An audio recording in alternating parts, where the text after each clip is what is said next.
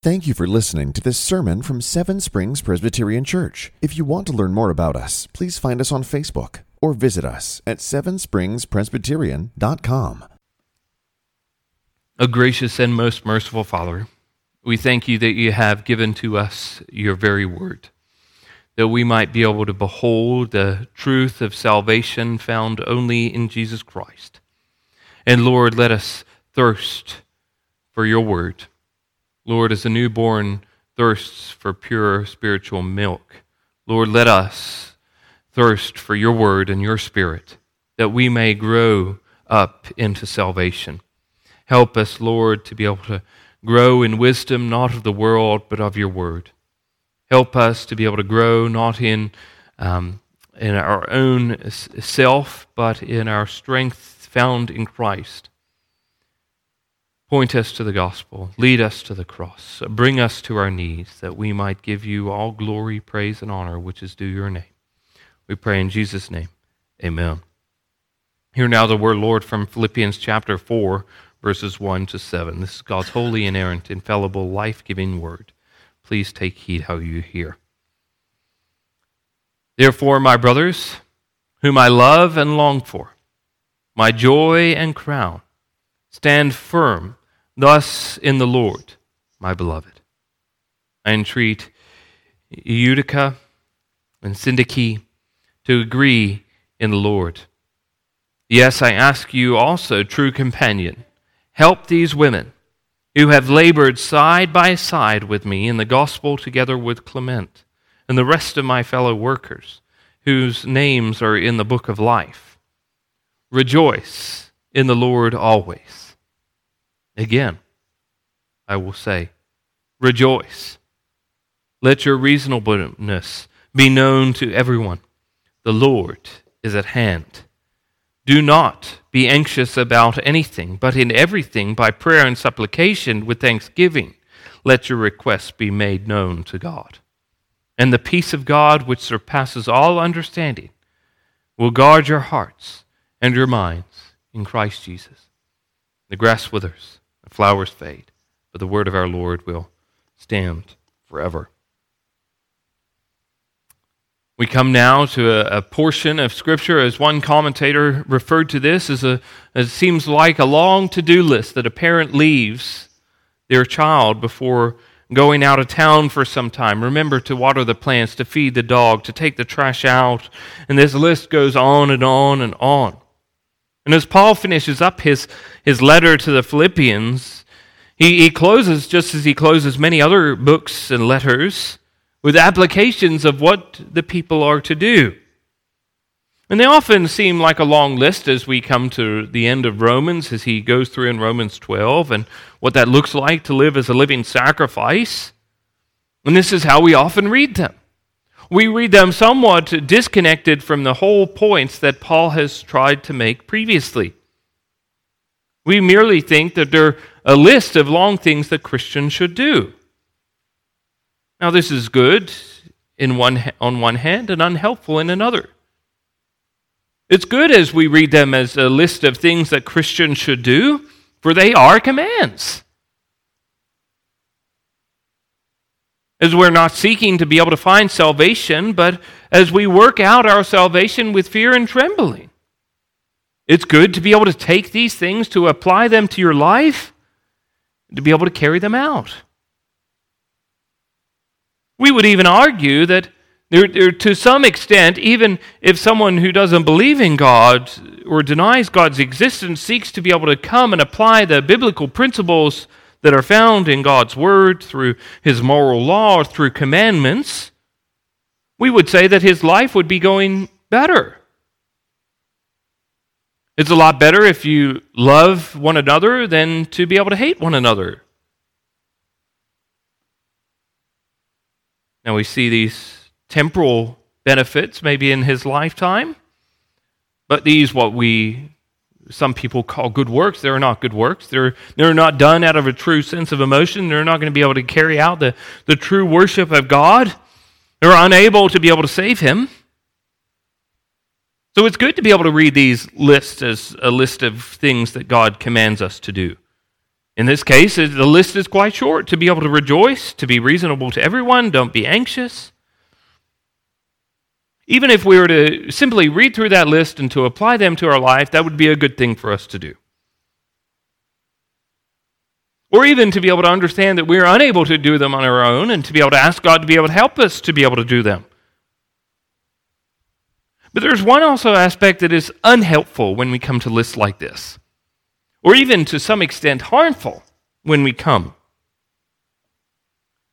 And that is if we just merely see them as some list to be able to accomplish, then we'll find at some point then there is an impossibility for us to be able to do them.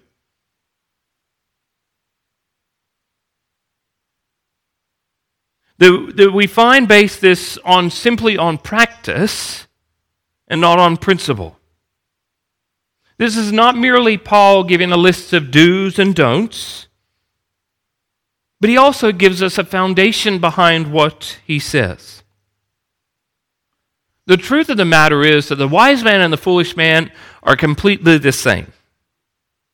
What they do is completely the same. They both build houses. We're not told any difference about what the wise man or the foolish man builds. They still build the same house. They can still do the same things. But doing the same thing on a different foundation is a completely different outcome. The difference is the foundation in which they build the house. So you could read this, and it could be merely a simple sermon.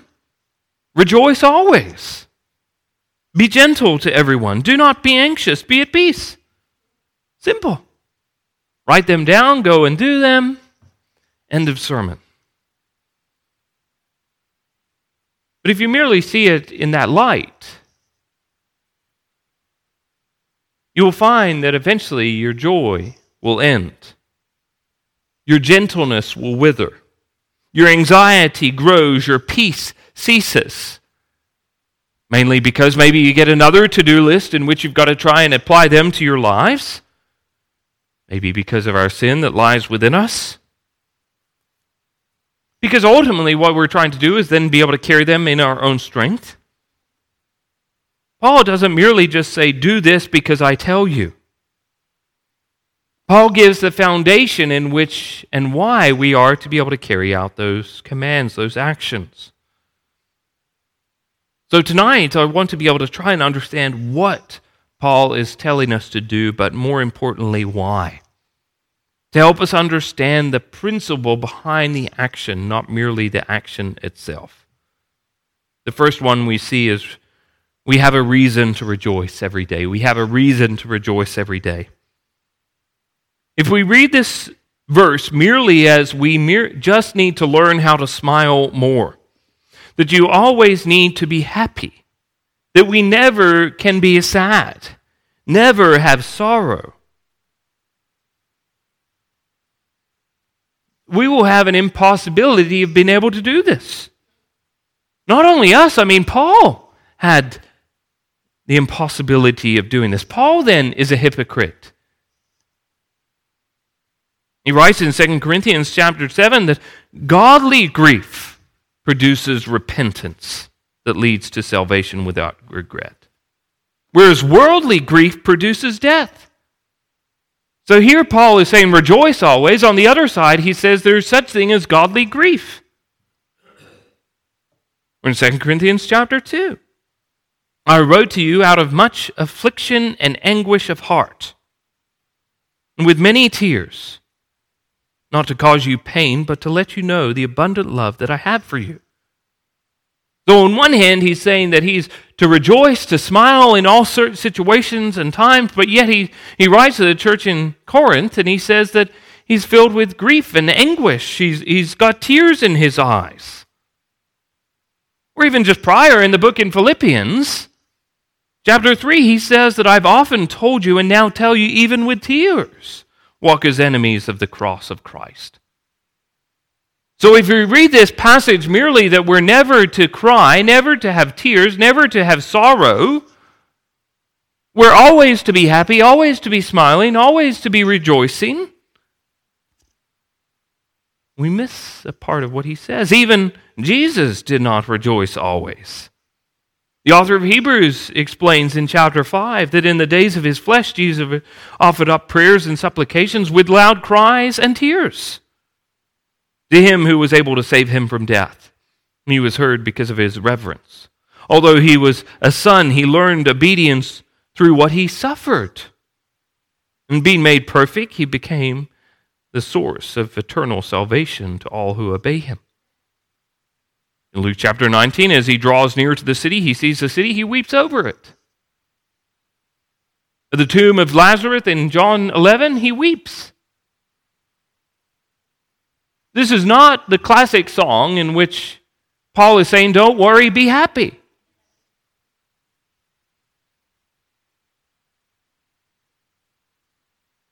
Why? Not merely because Paul says so. We're not quite there yet. There's tears and sorrows. The promise found in the end of the book, in Revelation, says that he will wipe away every tear from their eyes. And death shall be no more, neither shall there be mourning, nor crying, nor pain anymore. The former things have passed away.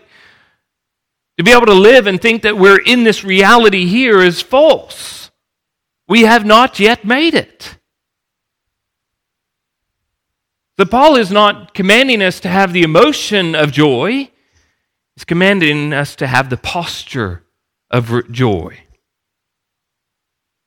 That weeping may tarry for the night, as the psalmist writes, but joy comes in the morning. How can we know this? Many passages we can turn to think about this, but I think the testimony is actually found in this letter as we ponder why and where Paul writes this letter from. That here Paul is writing this letter from a cell, a prison cell, stuck behind bars, and yet he speaks of rejoicing and rejoicing every day. Rejoicing always. We'll see this later in the book of Philippians, but it's not the circumstance that we find ourselves in. It shouldn't make us change our hope and our foundation in which we have our hope. You think of even Paul as he goes into Philippi for that first time as they start their church plant of First Presbyterian Church in Philippi, and in Acts chapter 16, they're imprisoned for proclaiming the gospel. And here they are in the prison cell, fastened with feet in the stocks. And at midnight, Paul and Silas were praying and singing hymns to God. And the prisoners were listening to them. Here again, Paul and Silas sitting in a prison cell and their feet in stocks. And what are they doing? They're praying and singing. Even in a prison cell, they had a reason to rejoice, a reason to sing. Why? It's not the place that you find yourself in. It's the place where you're going that you have joy and hope for. It's not hope in what we have, it's hope in where we're going and what we own in Christ. It's hope in what we do not have. The assurance of things not yet seen. We do not rejoice because of our emotions, our feelings, because they will always change. It's not our circumstance or not our wealth in which we rejoice. We rejoice in Christ, in the Lord. As he says there in verse 4, it's not merely rejoice always.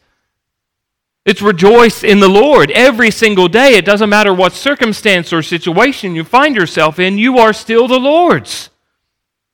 Your comfort in life and death is not that you are your own. Your comfort is that you are Christ's. Doesn't matter if you're in a prison cell or a palace. You have a reason to rejoice. As Habakkuk finishes with his fabulous psalm in Habakkuk chapter 3, though the fig tree should not blossom, nor fruit be on the vines, the produce of the olive fail, and the fields yield no food. The flock be cut off from the fold, and there be no herd in the sales. Nothing. The bank account is empty. There is nothing growing to be able to produce any food. Yet, Habakkuk writes, I will rejoice in the Lord. I will take joy in the God of my salvation.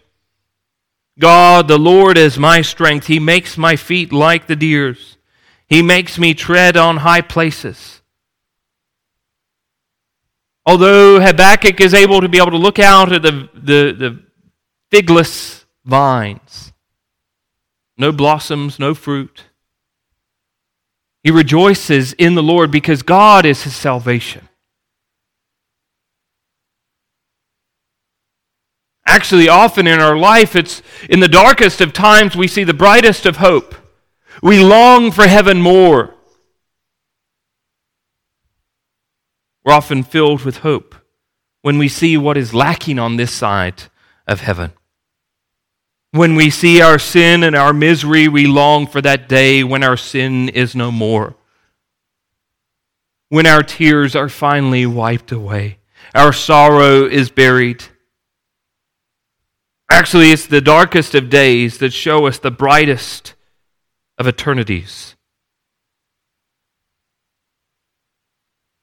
It doesn't matter what situation we find ourselves in, we always have a reason to rejoice. Here's 22, very quickly. We have salvation through Christ.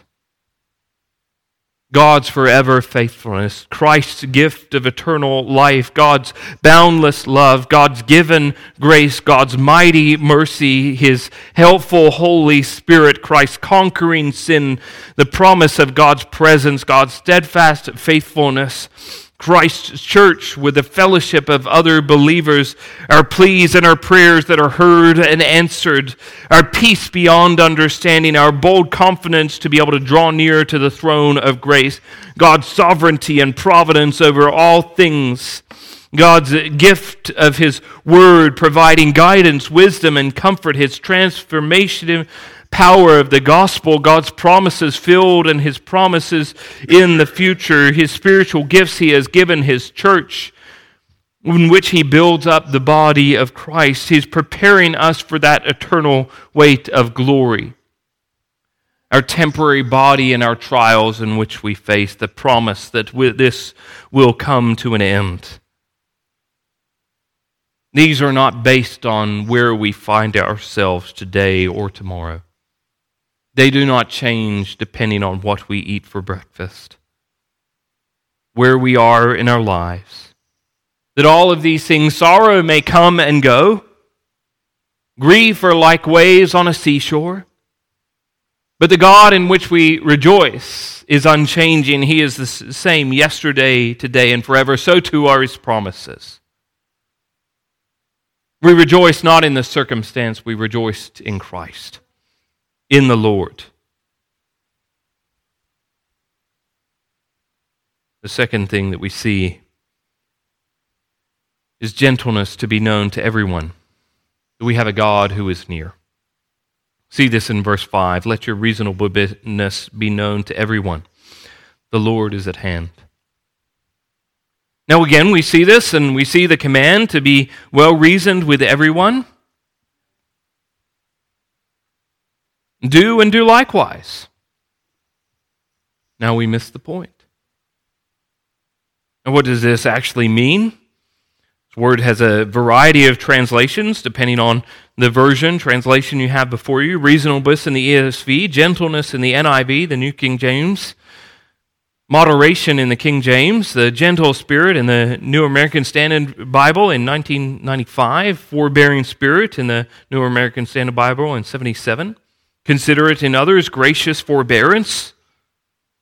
You can go and look at all the commentaries, and they seek to be able to unpack what this Greek word means. I think the BDAG, which is the dictionary of the Greek words, explains this word very well.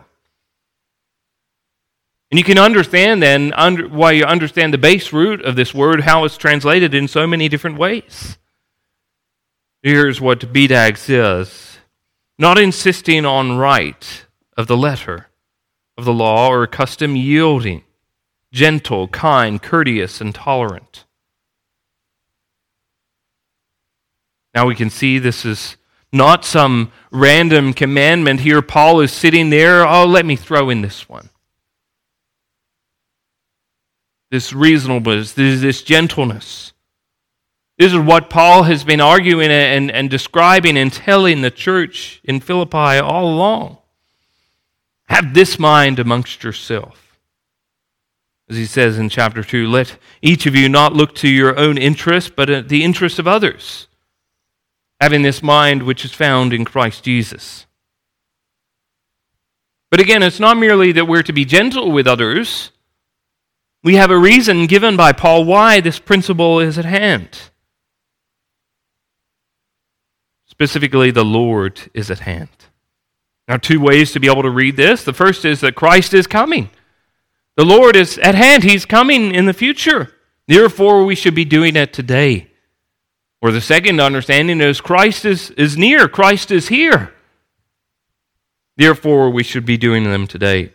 Both help look at this in two different ways, but in the same, still understanding this doesn't mean that it doesn't matter which way it is, but what we're saying is that we have Christ. Or why does this matter? Even though I might be wronged, Christ is coming. Both of these help us understand how and why we can be reasonable to others. One is that Christ is near to me, that Christ has shown this humility to me, that I can do so to others. Or Christ is coming, that he will judge in that last day the living and the dead. This can help us as we are having conflict as that they're having in the church in Philippi. These two reminders help us to understand the brevity of this world, the hope that we have in Christ and his return. The third that we have in this passage is request to be given in everything. We have a God who is in control.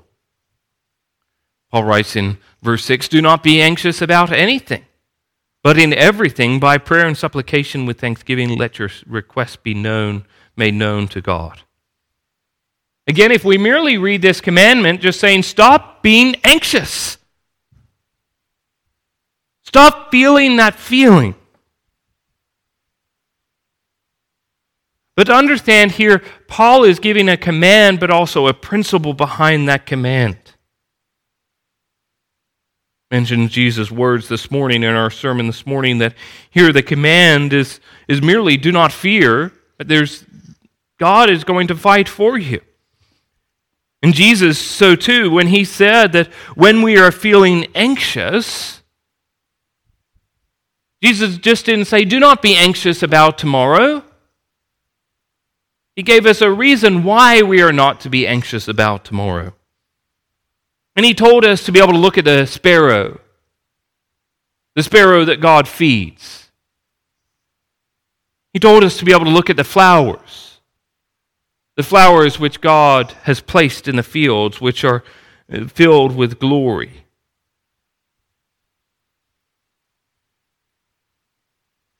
And that draws us to be able to think about God, the Father who looks after us.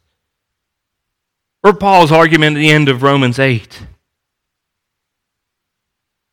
where he said, and he speaks about nothing separating us from the love of God. And Paul's argument is that nothing will separate us from the love of God because God sent his Son to be able to die for you. Why would God send his Son to be able to die for you and then just say, oh, I'm out? No, you're too difficult. Nothing's going to separate us from the love of God.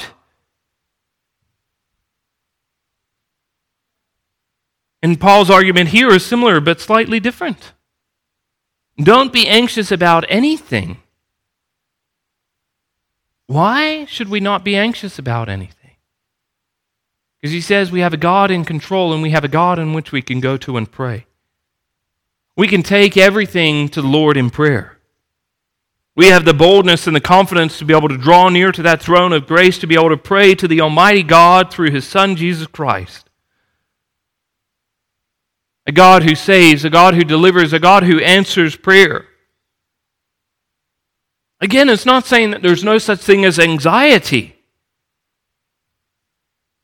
But anxiety in the heart of a believer drives them to God in prayer, drives them to lay their supplications and requests and make them known to Him.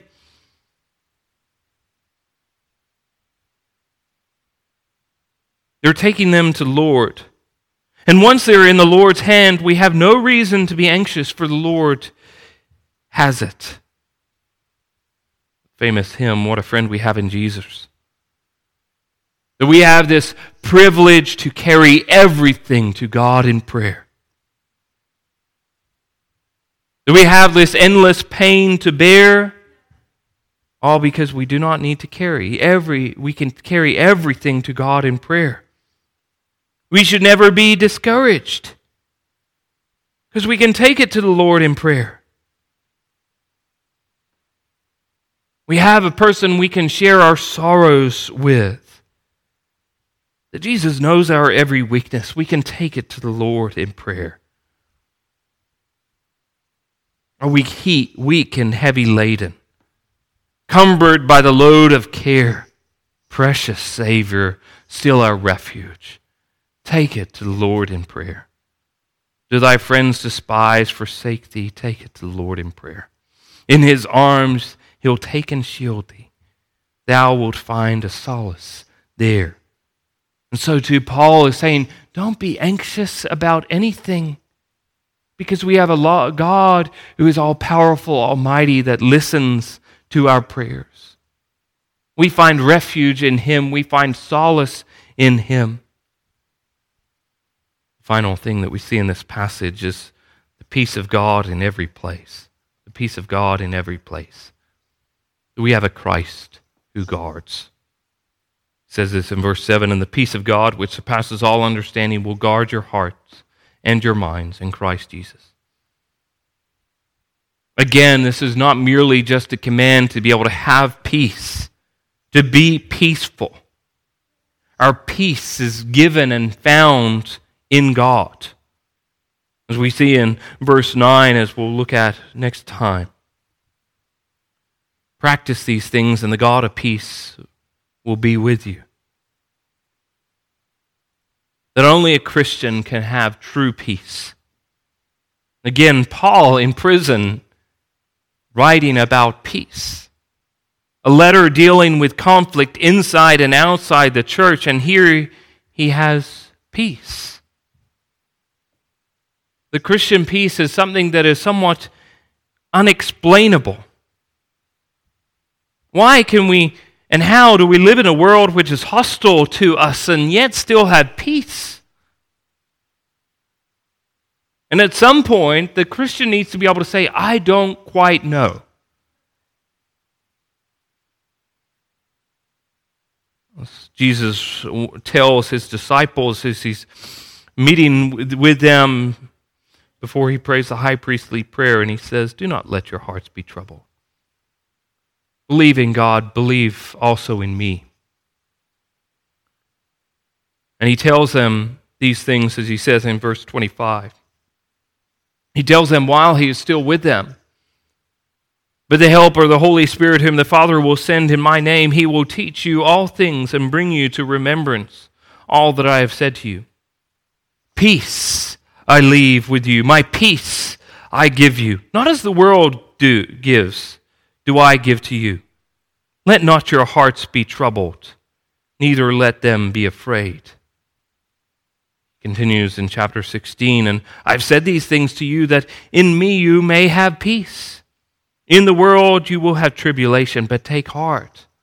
I have overcome the world. Here Jesus is saying, here, I'm going to give you peace. You're going to live in a world with tribulations and trials and worries and woes and all these things that are upon you. And yet, in that circumstance, you will have peace because I am with you.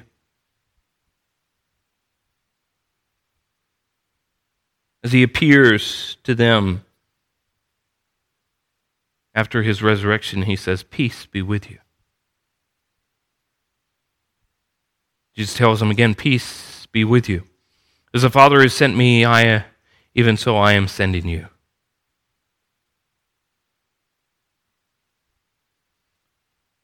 One commentator explains that this background defines for us what Paul means by peace with God. Not an inner sense of well-being or feeling at peace, but the outward situation in a relationship of peace with God.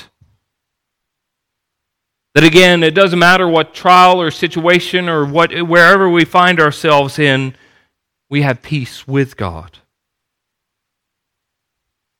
Again, these are commands not found in merely doing these things, but shifting our gaze unto Christ. As the Puritans often would say, the antidote is Christ. We can find many different troubles and things that we go through in this life, but always it should drive us to Christ.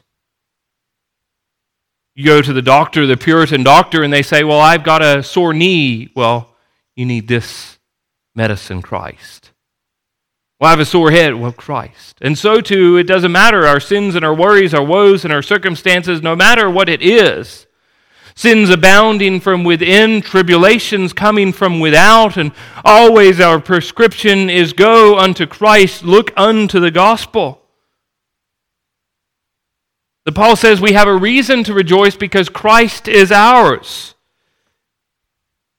We're to let our gentleness to be known because Christ is near.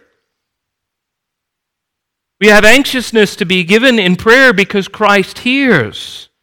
We have the peace of God because Christ guards. Nothing in our hands we bring, only to Christ, not the cross, we cling. I'll finish with a quote by Jonathan Edwards, who says, "The peace which believers enjoy is a participation of the peace which their glorious Master, Lord and Master himself enjoys. By virtue of the same blood by which Christ himself has entered into rest, it is a participation of the same justification. For believers are justified with Christ, as he was justified when he rose from the dead, and as he was made free from our guilt, so believers are justified in him and through him, as being accepted of God in the same righteousness. It is a favor of the same God, the Heavenly Father, that they enjoy peace. We go unto Christ in our union with Christ, and we share all of these great and glorious things. That Christ is ours, Christ is near, that Christ hears, and Christ guards. Let's go to the Lord in prayer. Let us pray. O gracious and most merciful Father, we thank you that as we read through your word, that we do not find a list of do's and don'ts in which we find our salvation or try and find solutions to our problems, but they all point us to Christ. Help us, Lord, to be able to cling to Christ. Help us to be able to see the great and glorious truths which are found in these very scriptures. Lord, help us to be able to find our comfort, not in life or death, that we are not our own, that Christ is ours, that Christ is near to us.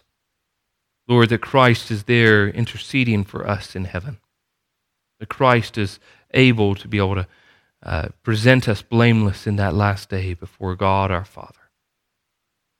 Lord, help us to be able to see this. Help us to be able to cling to Christ. We pray in his name. Amen. Would you please stand and sing with me hymn number 100, What a Friend We Have in Jesus, hymn number 100. Thank you for listening to this sermon from Seven Springs Presbyterian Church. If you want to learn more about us, please find us on Facebook or visit us at sevenspringspresbyterian.com.